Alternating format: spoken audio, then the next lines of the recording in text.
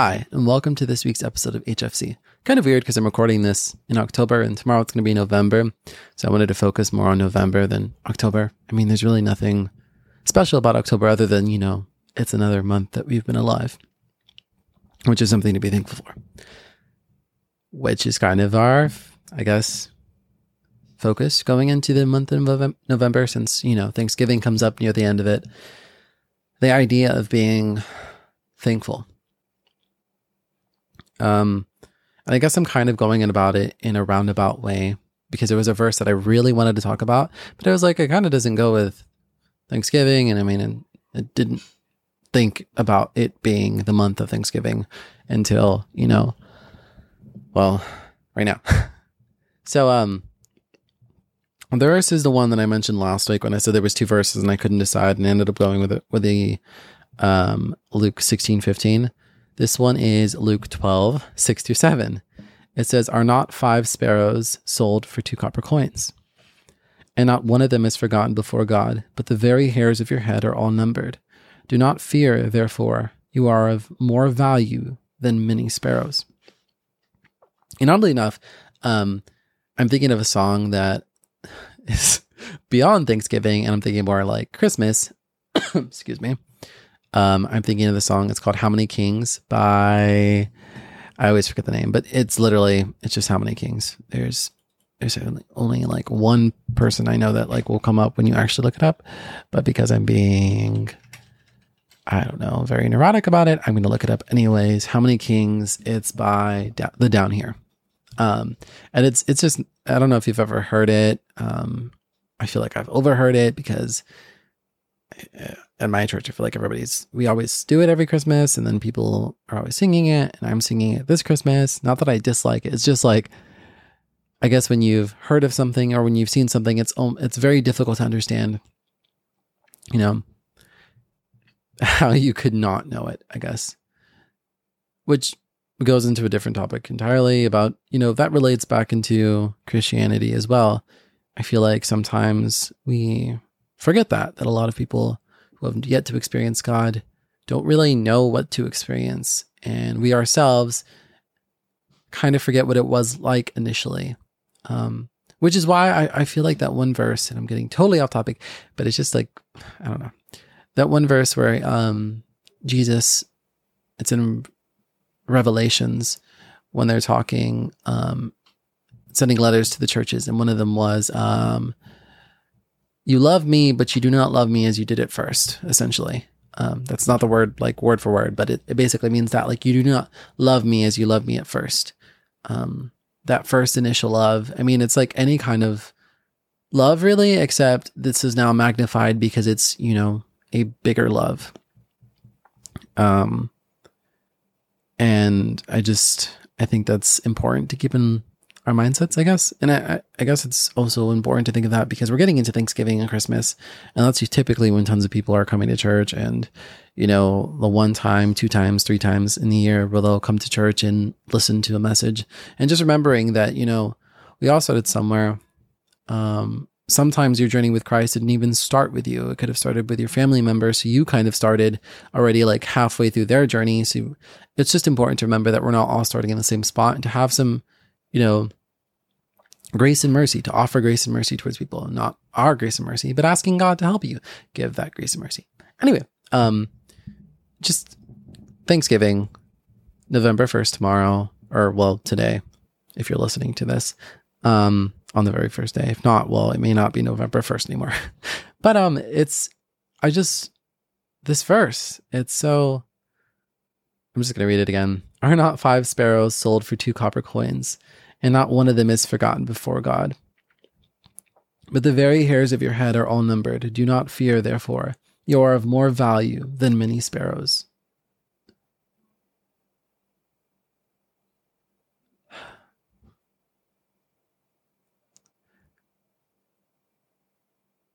It's just,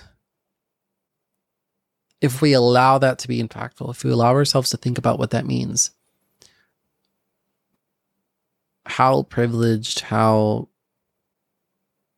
blessed we are to have a God who loves us and knows every single hair on our head, And this is speaking to the doubters. This is speaking to the people who sometimes forget, that God sees you as more than just your mistakes, as more than just your genetics, more than just your physical, mental, emotional capabilities, more than just what the world says you are, more than just what you say you are. That even those, it's saying sparrows, but that we have value, that our life has value. And the one that I go back to, I don't really know it off the top of my head, but the one that essentially says we are more than just conquerors. He loves us. There's no path that he would not take to chase after us so long as we're willing. Granted, he's not going to chase after us forever. Eventually, it just comes down to, are we willing? The idea of the covenant that, yes, God chooses us, but we also have to choose him. If we're not choosing him, he's not going to chase us. He'll still fight for us. It'll pop into our head. But that last decision, that last step has to be us, because it's a covenant where we're choosing each other, where God is consistently and is always choosing us and always says we have value. But in that, that last step is us choosing him consistently and valuing him and his love consistently and highly.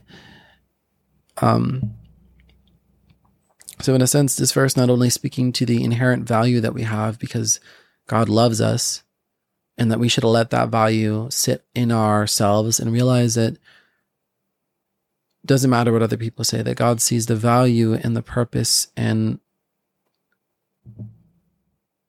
sees us as near and dear. And the only way I can associate it is it's not really applicable, because there are some people who literally just do not care about their family, where they've closed themselves off because that's the only way they can cope, or they have spirits that are on them that are stopping them from feeling, or even just then their emotions are very difficult for them to necessarily navigate. But he loves us as a son. There's verses that we talked about previously. We were talking about our identity in Christ, and we went through the series of, who God says we are and what God says we are and what the Bible says about who we are in Christ and who we are just in general. Where it says that we, when we accept Christ, are then clothed in Christ, that we become co-heirs with Christ, that he sees us just like the son that he sacrificed. He sees us just like his son, that we are in his eyes, his son. That we may not be able to see it, that we don't see the direct link. Well, I don't really see, divine power, but he sees us as his son and as his sons and as his daughters for the women. And because of this, we have a right. It sounds weird saying that, but we have a right to the power that God has for us, and not only a right to it, he wants us to have the right. He's like, here's the authority that you are deserving of. Here's authority that you get because you are my child, because you are with me, because I am for you. And sometimes people try to take that away from us, and they demean you and they belittle you and they tell you so much what you're not, and then focusing on what God says you are. I don't know. I just like this verse. I've always found it meaningful and impactful to realize what the Bible says about you.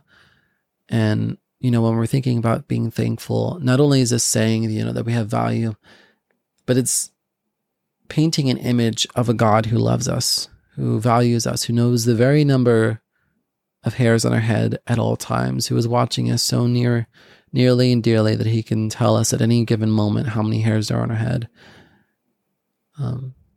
That loves us enough to see that, to watch that. Is almost obsessively watching, like you might watch your, baby crawl for the first time, and you're making sure they're not going to hurt themselves, because your love is just that great that you want everything to be the best for them, that you want the best for them. But at the same time, as that child grows up, you can't make decisions for them.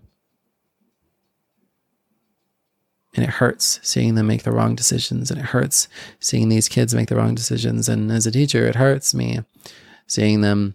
It's not the same because they're not my children, but it still hurts. When they're upset, when they're crying, when they're telling me,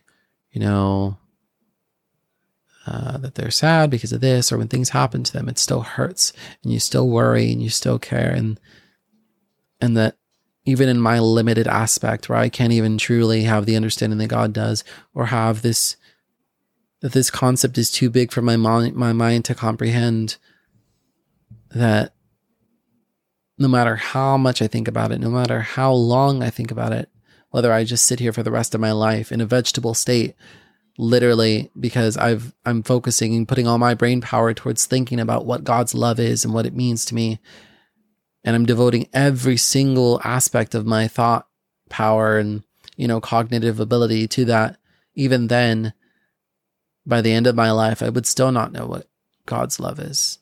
I would still not know the entirety of it. I would still not know just how much he truly loves me. And I won't know that. We won't know that until we go to heaven. And even then, I wonder if we'll know it. Even then, I wonder if it'll just be like every day he's revealing new things, and he never runs out of things, that we spend eternity of him revealing to us over and over how much he loved us and how he was there for us constantly.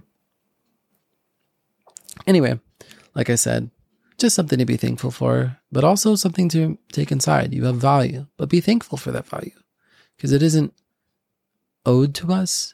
We're not deserving of it. And I say that to my students sometimes. I'm like, don't take your parents for granted, because they don't have to love you. There are lots of people, that have parents that aren't so nice. Every time, your parent does something nice, say thank you. And in this same case, like, we're not owed that. A creator doesn't mean a father. But in the Bible, God says he is both. He is our creator. He is our father. He is our master. He is our healer. He is our soother. He is there for us in ways, and he lists them, because just being a creator, I can create something and give no care to it. I could draw a painting and then tear it to pieces. But he doesn't say that. He says, I am the Father, the Son, and the Holy Spirit. I think that's important to think about as we go into Thanksgiving. Anyway, as always, let's go ahead and end this in prayer. Dear God, thank you for the value that you see in me. Thank you for the love that we don't deserve.